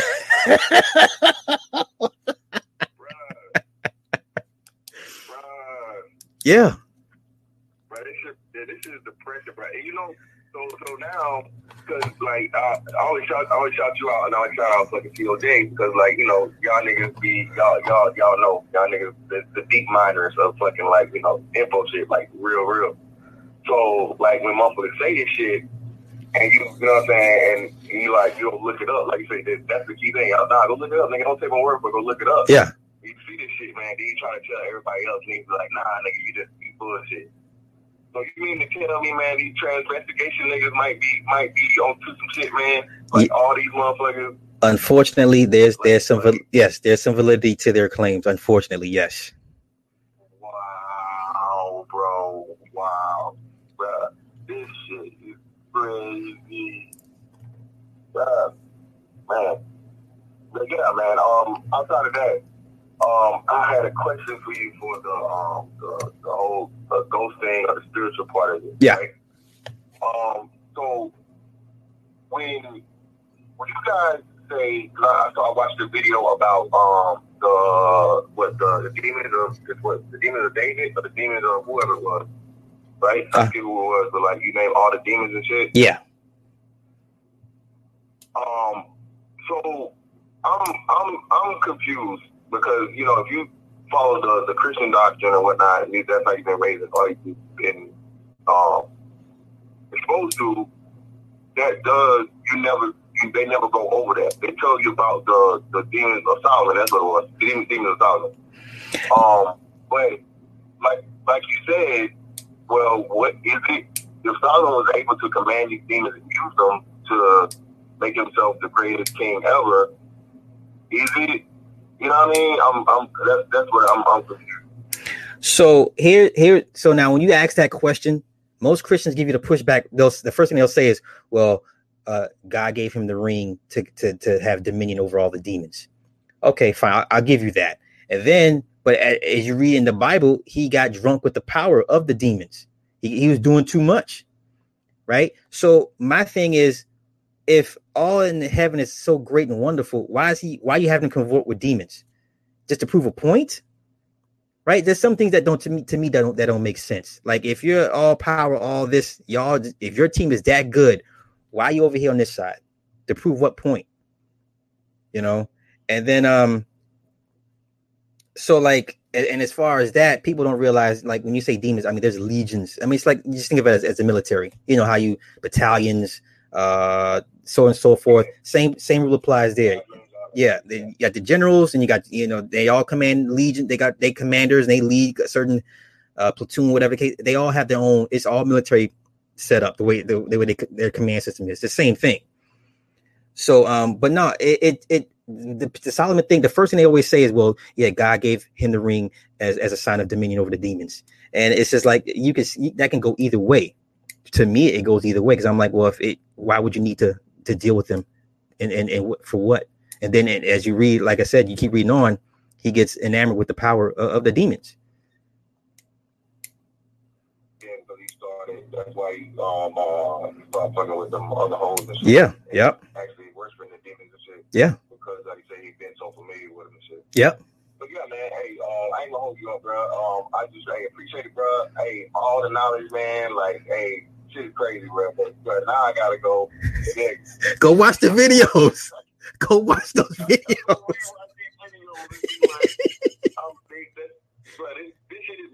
why I say, man, this whole thing, like this whole agenda, bro. That's why, man, that shit is diabolical, man. Yeah. Because you being mindful, you don't even know it. Yeah. Like at that time, I was like a teenager, and you get into the mind. So at this whole time, when you do this whole thing, and you say, oh well, that was a tranny from way back then, and it's like, well, nigga, what, nigga? No way. Well, you're okay with it as long as you didn't know. So now you know what's different. You know what I'm saying? Yeah. So actually, you actually do like Trent, man. Yeah, man, this is a whole mind fuck, man. But again, man, I really appreciate it, bro. I'm gonna hop off so you can go and continue the show, man. My man, I appreciate it. Yes, sir. That's my man, Mr. Fantastic. Yo, y'all go subscribe to Mr. Fantastic. Oh, another caller. Caller was bracking. What's good, man? I just flew from Haiti, and my arms are tired. Don't do that. Don't you set it off. Don't you set it off. I'm not trying to set it off, but I did see some of the traveling brothers on that other side of the Dominican border that went stepping the toe in the 80s. Right. What's good? What's cracking, homie? I'm good, my man. How are you? I'm good, man. I'm kind of late, but I kind of heard the little golden age of hip hop, the Greek Freak Show and stuff like that. Yeah. So my question is, what was Biggie warning us about in his videos with the trannies? See, now I can't look at warning the same no more. Because what was he warning us about? With the trannies in his video. That's a very good question. Now, another thing. Now, back to my man LL Cool J. The one pants leg up. I'm about to go left with this, but it's going to make sense. Go back to the old school cartoons like Popeye, Bugs Bunny, etc. Remember they used to sit on the side of the road and used to try to get hitchhikers to stop for them? Mm-hmm. They were dressed in drag. That's right. Hold the pants leg up to show a little leg. That's right. And the damn driver's eyes would pop out their head. That's right. Like you wouldn't believe. Talk about it. Yeah. Oh yeah. See that? Never know about that. See that's. Yeah, we use it for a flame duster too. So call it what it is. Yes, sir. Licking his lips. Who was he licking his lips for? Yeah. Man, I'm just like this, man. I don't trust none of the flame dusters at this point. We already participate in the cat and couch. Pretty much. And what else? And did we not forget how many trannies Janet had in her various videos? Yeah. About her career? Yeah. Janet Jackson too. Who else am I thinking about? I think with the J-Lo, I think she might have had a couple trannies, if I'm not mistaken, in her video. Yeah. And there was the one supermodel in the late 90s. I can't think of her name, but she kind of favored the singer Brandy. But she was like in a few Jay-Z videos and a few other videos. She was a model, but she looked like Brandy the singer. I can't think of her name. Veronica Peele? Beverly Peele. But she looked like Brandy. But she was light skinned. But she was light complected. Yeah. I mean, I think her name was Beverly Peele. Either Veronica Peele or Beverly Peele. Well, it was kind of a little thing. So do you want to take both of them, or do you want to keep it at one at a time? Let me keep it one at a time. Okay. Hello? I mean, there was kind of things. Yeah. There was kind of things about she might have been a pretender of that. I don't know, but it was just kind of like a lot of these supermodels back in the day. Might have had equipment down there that wasn't meant to be. Right. And I'm just gonna leave it at that. Right on. That's all I got, man. I don't want to say too much, man, because I don't want to get nobody in trouble. My man, I appreciate it. Yes, sir. But that's for the homie Rain. I told him I was trying to call it and explain the pants leg thing. Yeah, that's first degree masonry. Yeah. All right. What's up, man? Keep doing what you're doing, man. Yes, sir. Thank you, bro. All right. Caller. Other one left. Oh, okay. All right. Okay, can I go back into cooking? I'm good. Oh, okay, caller was bragging. What's happening? My man. How you been? I'm good. Go in, brother. Go in. I saw what Chuck was saying, right? And he was trying to say that he don't think that Biggie and them knew, but I think they all knew. And here's why I'm going to say that they all knew, right? You know that famous picture of Biggie sitting with the crown on his head? Yeah. Right? That famous king picture. Now, that picture right there was a representation of the Order of the Royal Jester, of their Masonic deity that they call Mirth. Yep. Mirth is a big, chubby dude sitting on a king's chair with a crown on his head. Now, when you look at the etymology of Mirth, it has to do with entertainment, laughter, anything dealing with comedy, movies, etc., etc. Now, with Murph always had a jester, always had that clown next to him, that happy one always, that dancing one. That's Puffy. Puffy always dancing in all the videos, always showing himself up in all the videos and stuff like that. They knew that they always had a tranny in the video, because when you dig deep down into the Order of the Royal Jester, they deal with all of that. They deal with the whole transsexual, transgender thing, and they deal with the whole going towards the foreign islands for the young girls type of thing. And they don't really hide it. It's right there out in the public. It's just that people look, but people don't really know what they're looking at. You know what I'm saying? It's like everyone is privy to what's going on, and those who catch on to what's going on is very few. Right. You know what I mean? But they knew. But when he was blurring all that shit out there, I was like, yo, I can't believe he's really, you know, dropping all of that on everyone. I knew people was like, nah, but Biggie didn't know. Yes, he did. Biggie knew. Biggie very much so knew. That's why they made that iconic picture off of, I think it's off of Biggie, but it's really Murph. And if folks don't believe me, just go Google Murph, MIRTH, of the Order of the Jester, and look at Murph and go back to that Biggie picture of him with the crown on his head, and you're going to see what I'm talking about. The whole thing was one Masonic thing. So that whole video with the tranny and all of that, that was just, you know, them preparing to start pushing the whole tranny agenda, like how they push it in hardcore now today, within what they call the black community. Yeah. That's what that is. You know what I mean? So, you know, I'm not taking anything away from Biggie and his music, you know what I mean? But at that time when, you know, folks are saying that he was the king of hip-hop, he still had pop, and he still had a couple of other top contenders out there. So you couldn't even call him the king of hip-hop even back then, but that was just a ritual that they did when they crowned him the supposed king of hip-hop at that time. Right. You know what I'm saying? So, you know, telling you, man, it runs so deep, you know what I mean? But I just wanted to drop that right there, you know, just show some support to your show, and, you know what I mean, just enough respect to you and the whole cast, and just keep doing what you're doing, brother, you know what I mean? My man, same to you. Thank you, brother. Yeah. For sure. Yeah. I appreciate it. My man, have a good one. Yes, sir. And to add to what he said, also the Royal Jester, there's a Hawaii branch, and guess who came out of the Hawaii branch? Obama was a member of the Hawaii branch of the Royal Jesters. Yeah, look it up online. If you don't believe what we're saying, by all means, he came out of that branch out of Hawaii. Now, let's get back to the whole Biggie tranny thing. Mr. C, we all know, was Biggie's best friend, and Biggie and we know Mr. C has a penchant for trannies, and he kept getting, you know, in trouble, you know, being seen with him or whatever the case may be. Yeah, you're not going to convince me he didn't know. Now, was he complicit? Could be.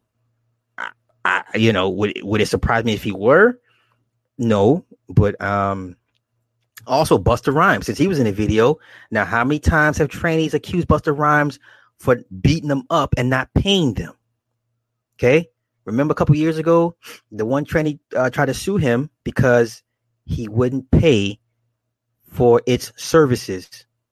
He skipped the bill, and on top of that, he beat the motherfucker up.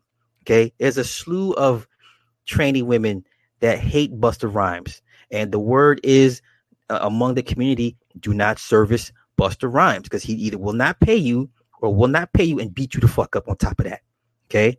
Because I remember the interview years ago, and the person that asked him, he said, well, what about homosexuality in hip hop? And he got so upset, he stopped the interview. Do y'all remember that? Because I do. Right.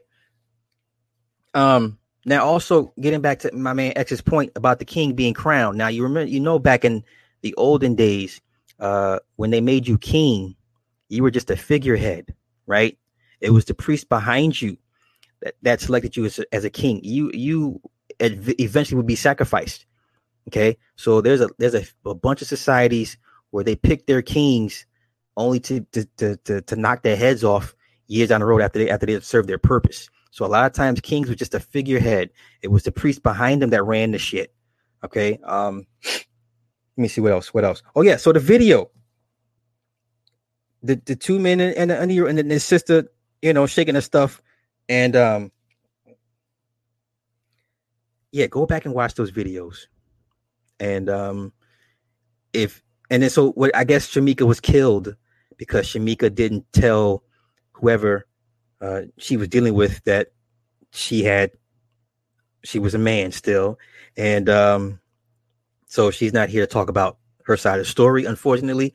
Yeah, I'm so thoroughly disappointed with these old niggas, my generation, that are all sold out for the dollar. And I have not looked at hip hop the same in a very long time. Now, okay, getting back to this tape. Now, everyone keeps asking me about the tape. Listen, yes, we know the tape exists. The tape with T.I. and Puffy and Nas, like they're all half naked in a tub or some shit. Listen, that tape will never ever surface. Don't ask me about it. Don't sit here and think for a hot New York minute somebody else that has a copy of it will release that tape. Trust and believe. Bodies will drop if that tape is ever released. The original person that had it was talking tough shit and said, "Hey, I'll release this tape if y'all don't pay me such and such money, yada yada yada." They paid. They got the tape.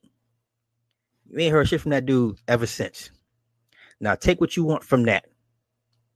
Now, to my knowledge, Puffy has the only copy, in the only full copy. Now, does T.I. have a copy? Maybe. Does Nas have a copy? Maybe. But guarantee that tape will never fucking come out. Okay, so y'all can just relax on that shit. It is one thing that this should be exposed, but it's not going to come from their end. Okay, unless you break into the house, crack the safe, and digitize the copy and send it out in a mass email, it's never going to happen. So y'all just relax. If you're thinking you're going to catch Puffy in a towel with a bunch of men in a pool, just not going to happen. Okay, not from his end. I'm glad that people are starting to kind of wake up to this shit. As far as the music business, everybody's in cahoots with the nonsense. Okay, I want to say, and it pains me to say this, old girl Rhapsody, sister. The what performance did she just do not too long ago? Was it the NFL shit with the white girl? All right, she down with the shit too. If she ain't down with it, they're gonna break her in pretty soon. If she wants to go further, I like Rhapsody. I think she's a sweet woman, but you in a grimy ass business, the grimiest of grime. Listen, the music business is considered the bottom of the barrel when it comes to entertainment. Like when it comes to TV, film, music, the music business is like trash. You know what I'm saying? It's like, oh, you slumming with you hang with bums. Oh, you slumming with them. Like that's how they look at the music business. Like you're bottom feeders. Okay, so you are in the muck and the mire. You swimming with the crabs and the lobsters, the bottom feeders. Okay, so I like Rhapsody, but I'm not stupid. I know how this game goes. And the more and more you see her pop up everywhere, all of a sudden, at some point, they're going to say, look, okay, sis, we did this for you. We got you to this point. Now, how bad do you want to take it further? Okay. Now, if you're going to ask me, is she going to bite? I'm going to say yes. Okay. Okay. Rhapsody is popping right now. She's popping. Okay. Don't get me wrong. She's been grinding for a minute, but now they got their eyes on her, and they're giving her, it's the carrot with the stick, right? They put it in front of you. They're on a treadmill, and they, every once in a while they let you get a little piece of it. I like Rhapsody, man, but come on, cut the bullshit. Let's cut the bullshit. It is what it is. So with that being said, I think I'm done with my little hip hop rant. Once again, if you guys have any questions, you want to call in. If you don't like what I'm saying, by all means, the number is 646-547-1305. My last article for the night. And trust me, when I say this, I'm the first one to say it. Now, we all know the LGBT history is coming. The History Month is coming. And they're going to associate that shit with black folk. Okay? Write this name down when I tell you this. This person's name here, Lucy Hicks Anderson. Write this name down. Your kids are going to know who Lucy Hicks Anderson is in about 10 years. Thank you, Faces by Pureness. My favorite piece of Canadian bacon. Thank you, Mama. Lucy Hicks Anderson. Okay. Why am I talking about Lucy Hicks Anderson? The first black transgender person to fight for her rights and marriage in court in 1945. I can guarantee it. Your kids will be doing a history report on this person in the next 10 to 15 years. Let's get into this story, shall we? Okay. From 1920 to 1945, Lucy Hicks Anderson, born Tobias Lawson, would live life as a woman before the truth was later discovered. Even though she never called herself a transgender woman, she insisted that a person could be of one sex and belong to the other. Noted as one of the earliest fighters for marriage equity in the United States, Lucy was put on trial for marrying a woman and wearing women's clothes. This made her the first transgender black person legally tried and convicted for impersonating a woman. Born in 1886 in Whitey, Kentucky, Lucy at an early age had identified as a girl. She told her mother that she was not a boy. She demanded to be called Lucy instead of Tobias and wanted to wear a dress to school. Shocked, Lucy's mother took her to a local doctor who advised that she would be raised and accepted as a girl. At the age of 15, Lucy left school and moved to Pecos, Texas, where she began work at a hotel doing domestic chores. She later married Clarence Hicks in Silver City, New Mexico, and the two moved to Oxnard, California. Lucy blended in so well and worked as a cook with one of the influential families of the community. She became popular for her tasty dishes and even won prizes for them. Meanwhile, Lucy was also saving money to buy a property to start a brothel. Okay. Such was her fame that even she was arrested for selling alcohol in the years of Prohibition. She was quickly bailed by a prominent banker in the town who needed her services for a dinner party. Meanwhile, her brothel was not doing badly at all. Lucy was described as the main attraction, usually dressed in bright, low-cut silk garments that showed off her collarbones, wearing a dramatic high-heeled shoes. She never forgot to compliment her look with either a hat or a wig of all shapes and varieties. Lucy also supported charities like the Red Cross and Boy Scout, as well as the U.S. in its World War II efforts by buying war bonds. But troubles began for her when she remarried after her first marriage ended in 1929. In 1944, Lucy married Reuben Anderson, a soldier, but within a year, accounts said that the Navy linked a case of a venereal disease to Lucy's brothel. This prompted an investigation of all the workers at the premises, including Lucy, who was then about 59. Following the examinations, doctor found out that she was a biologically male, and the news was greeted with shock across the community. The Ventura County District Attorney accused Lucy of perjury, as when she signed the marriage license, she swore that there were no legal objections to the marriage. Meanwhile, at the time, marriage was only valid between a man and a woman, and she was not a woman. Ahead of her trial, Lucy went through the other series of examinations, which also declared that she was a man. During her trial, Lucy challenged the reports by the doctors, saying that the identity she had lived the rest of her life was more valid than what she was on her birth certificate. I quote, "I defy any doctor in the world to prove that I am not a woman. I have lived, dressed, and acted just as I am a woman," she reported to have said in court. Still, the courts found her guilty, and she was put on probation for 10 years while being prohibited from wearing women's clothing. That was at the end of her woes. Lucy was tried by the federal government of defrauding the government of money because she had received allotment checks as the wife of a member of the U.S. Army. Lucy and her husband, Reuben Anderson, were both prosecuted for fraud in 1946 and sent to prison. Upon their release, they tried to come back to Oxnard, but the local police did not allow it. They had to move to Los Angeles, where they stayed for the rest of their lives until Lucy died in 1954. This is just shit your kids are going to be studying and write reports on.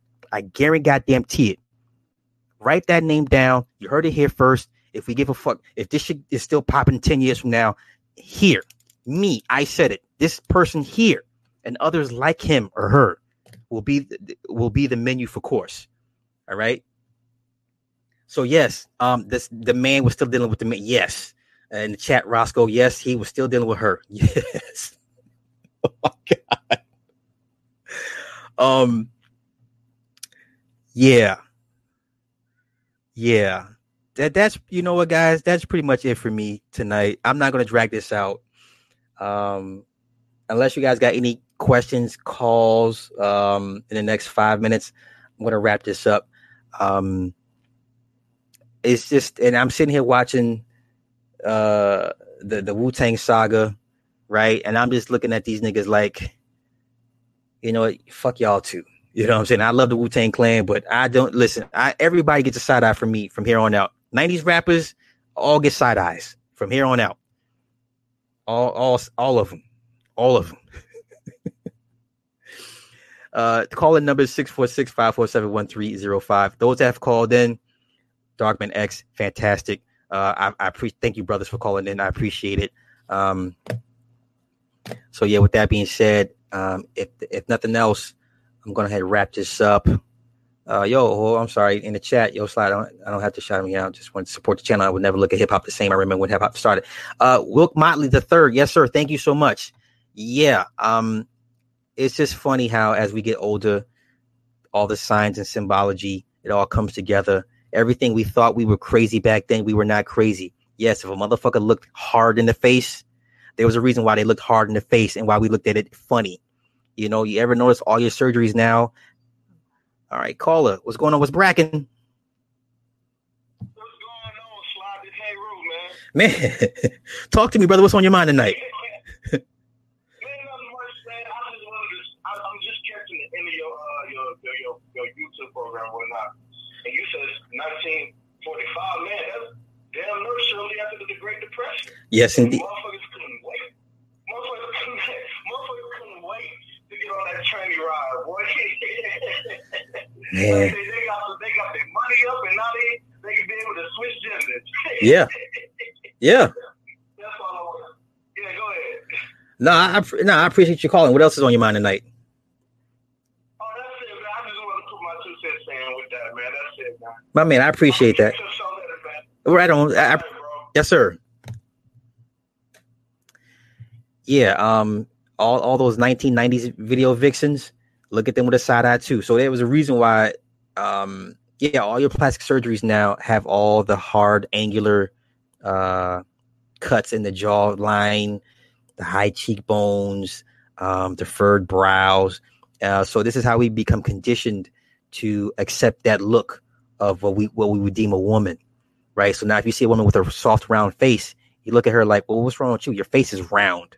So you're so used to looking at sharp angles on a woman, which is not supposed to be. So they know what they're doing. It's disgusting. It is what it is. I mean, ain't shit I can do about it. But I'm done with hip hop. And I mean, don't get me wrong, I also listen to the music. But as far as the culture, I'm done with the hip hop culture. I'm done with the culture. The culture is on some fuck shit. Was on some fuck shit. Still on some fuck shit. And to hell with it, man. I'm good. You know. Hey. Let's get messy. Method Man, Redman. Don't act like y'all didn't hear those rumors too. Okay. Don't act like we all didn't hear the rumors of Meth and Redman for years. All right. Allegedly. So with that being said, I'm gonna go ahead and get out of here. Love and light to everybody. Y'all have a good night. Peace. Oh. No, we'll take it. Yeah, we'll take it. Yeah. Caller, what's happening? Hello?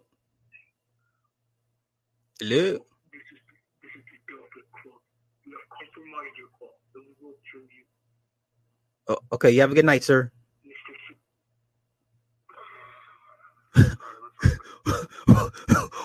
What the fuck was that?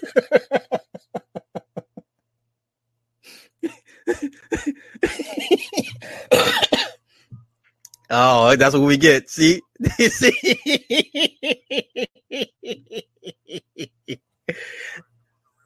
Okay. Yeah. Caller was bragging. Hey, what's going on? Hey, what's happening? Question. Yes, sir. Didn't Jimi Hendrix help create hip hop? I'm sorry. Say what? Song called "Do Fontaine" with the rapper from Last Poet. I'm sorry. Could you repeat the question for me one more time, please? I said, didn't Jimi Hendrix help create hip hop? Or was he like a main, like, you know what I mean? A main like contributor to the sound of hip hop? Honestly, I wouldn't say so. Now, I mean, if you're gonna get into the whole genre of just black music, still, like I wouldn't say that. And I don't mean no disrespect to Jimmy like that, but Jimmy was on some other shit. No, I would not say that. I wouldn't. Because the only, I mean, you can't even find anybody that sampled Jimi Hendrix music. The only person I know that sampled his music off the rip was Fat Joe. No one was really checking for Jimmy like that in hip hop, not to my knowledge, you know. No, so I wouldn't put Jimmy down like as a co-creator or a proponent of hip hop. That's no disrespect to him or hip hop, but Jimmy was on some other shit. And my last question is Lucifer a woman? I'm sorry, Lucifer. I want to ask you that question. What now?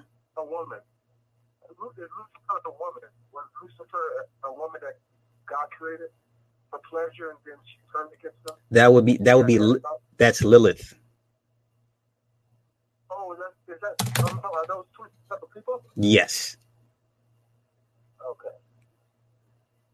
Cool. I gotta look into that. Yeah, definitely.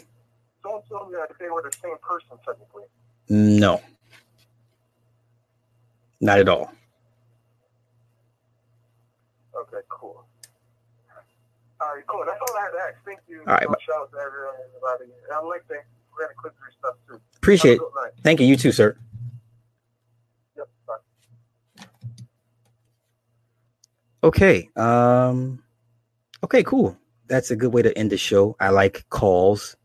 I like being asked questions. I like, rapport back and forth. So I enjoy that greatly.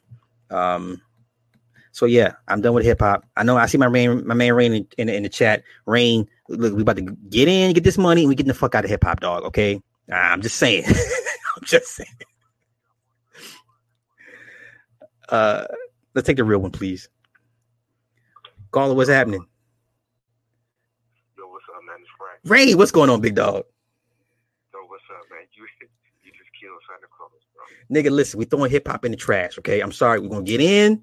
Get our little monies. We're getting the fuck out. Okay, that's it. That's all. Okay, you stay in too long, we're gonna see some things. No. We... Yo, I think the music probably was dope. People were just overlooking the little bullshit. You know what I'm saying? Yeah. That's exactly what it's. But Method Red, bro, really? I never heard that one. You never heard that rumor for real? Nah, man. That's old. That's old. I heard the stuff like little DMX things or Tupac things or whatever, especially Puffy. But then like Method Red, never heard that. Yeah, that's old. I was hearing that shit back a good minute ago. Even though you couldn't, no one ever, proved anything. But that shit never died to when I was. Nope.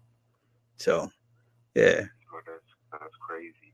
And then I5 was talking about LL with the one pass thing, bro. Yeah. Everybody doing a one pass thing. That's crazy. Well, remember, Pink did it too during one of her VMA performances. Hers was in black and white. She had the black and white checker with on the right leg pulled up. Yeah. Yeah. And so that's what I'm saying, bro. Like the type of brand that I brand, being a real dude, they're not trying to see this. Bro, we just gonna get in and get out like a robbery. In and out. Get out. That's it. In and out. Wow, this is crazy. I'm depressed now, man. I gotta go burn half my collection. Not tomorrow. I'm gonna go watch the warning video one more time. Like, yeah, that's that motherfucker look hard in the face, dog. Yeah, yo, and I've seen that before. Then the whole he she. Yeah. What he was saying. I was always wondering what that said. Like 20 years later, we're still trying to figure out what the fuck he was talking about. Yeah, exactly. Wow. That's crazy. Yeah. Yep. All right, bro. I ain't gonna hold too much of your time. I know you've been trying to get off the air, but I had to jump in for a minute. No, you're good. I appreciate it. Yo, shout out to everybody in the chat room that be fucking with me. Yes, sir. Yeah, we're not gonna worry about the anonymous caller. I'm good.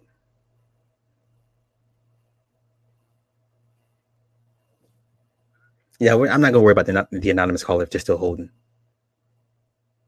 Okay, cool. All right, cool. So yeah, shout out to everybody that called in. It's all about you guys. I do this for you guys. So yeah, hopefully a conversation has been struck amongst you, and start looking at things a little bit differently with the fine tooth comb. And if it doesn't make sense, oh shit. Okay, I'll take one more, and that's it. The anonymous call, you want to take? Yeah, I'll take it. Yeah. All right. Caller, what's happening? Oh, okay. Have a good night, sir. God bless you. God bless you, sir. Have a good night. I'm done. The show is over. I'm done. I'm good, dog. Y'all have a good night. Peace. No, show is over. We're done.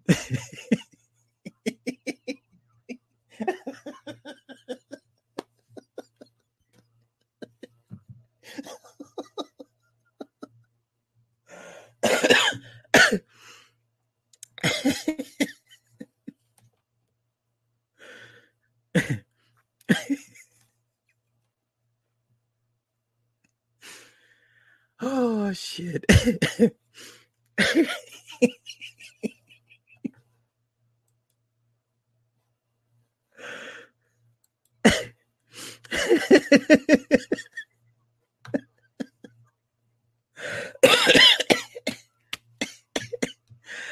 Oh Lord have mercy. That was funny. That was funny.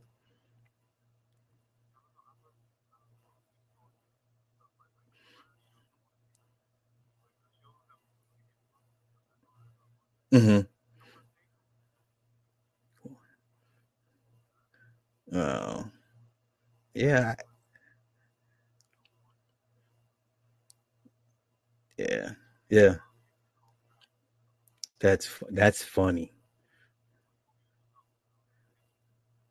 No, fuck, don't even anti-terrorism. No, don't even put that motherfucker through. Nah, he good. He'll be all right.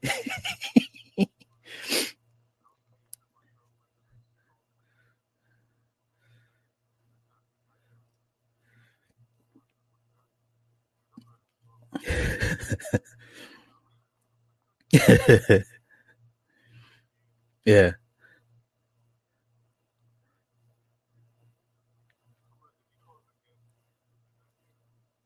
That's funny.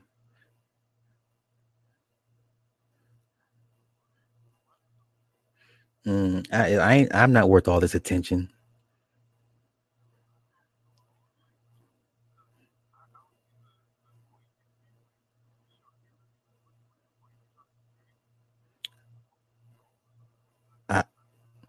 Yeah. No.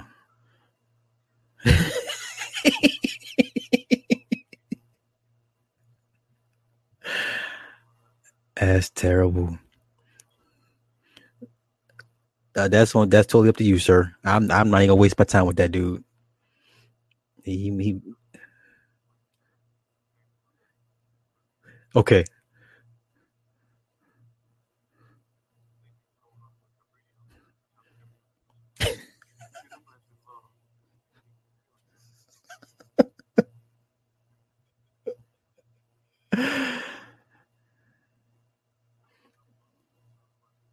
Good deal.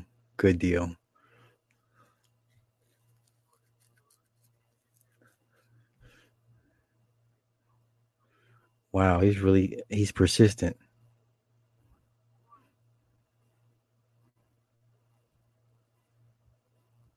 He wants some attention, clearly. Mm-mm. Right.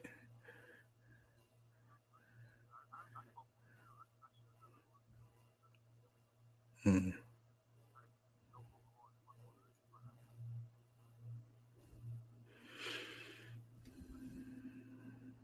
Yeah.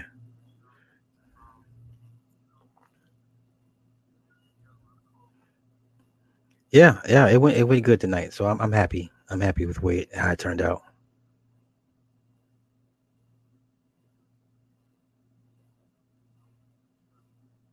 Cool.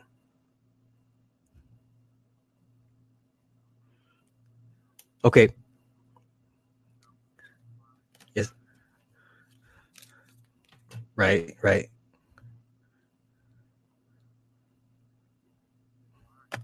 Okay, bro. Peace. Oh wow.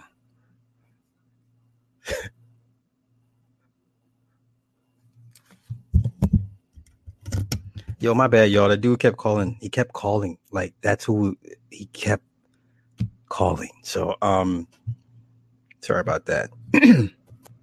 Yeah, that was it for tonight. Thank everybody for hanging out. Really appreciate it. I like I said, I really didn't. I had a half-ass prep. Like I this was piss poor prep, but I'm glad it turned out the way it did. I'm glad you guys called it because I was struggling. Um,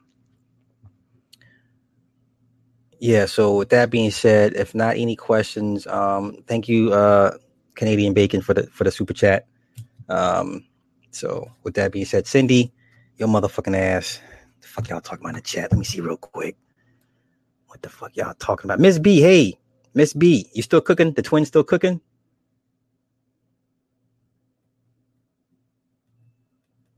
Y'all going ape shit in the chat. I'm not even gonna touch the chat. I'm gonna let y'all have it. I'm gonna let y'all rock with the chat. I'm gonna take my punk ass to sleep. I'm gonna take my punk ass to sleep. They still cooking. So when's the due date, Miss B? When's the due date?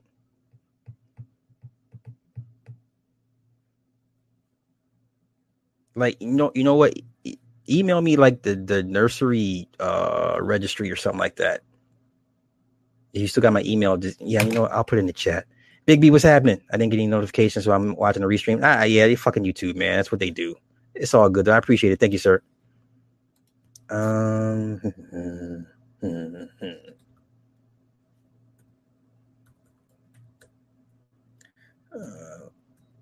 I'm just typing my email in the chat so Ms. B can email me the nursery registry, right?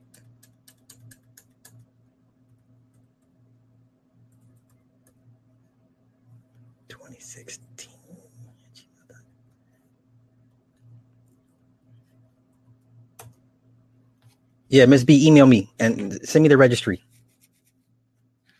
So yeah, yeah. Outside of that, I really am done with hip hop. Like I'm really, I'm just disenchanted at this point with shit. And it's funny as we get older, we start seeing things for what they really are, and it's really disappointing. So, unfortunately, this is what happens when you grow older and wiser. You just start seeing things for what they are, and everything you questioned back then starts to make sense. So it is what it is. Kev, I see you, Kev. What's going on? Yo, what O'Shea Jr., what is that all about? You know what? I don't even want to know. It's none of my business. None of my business. So with that, I'm out of here. Excuse me. You guys have a good night. All right. Catch you guys next time. Peace.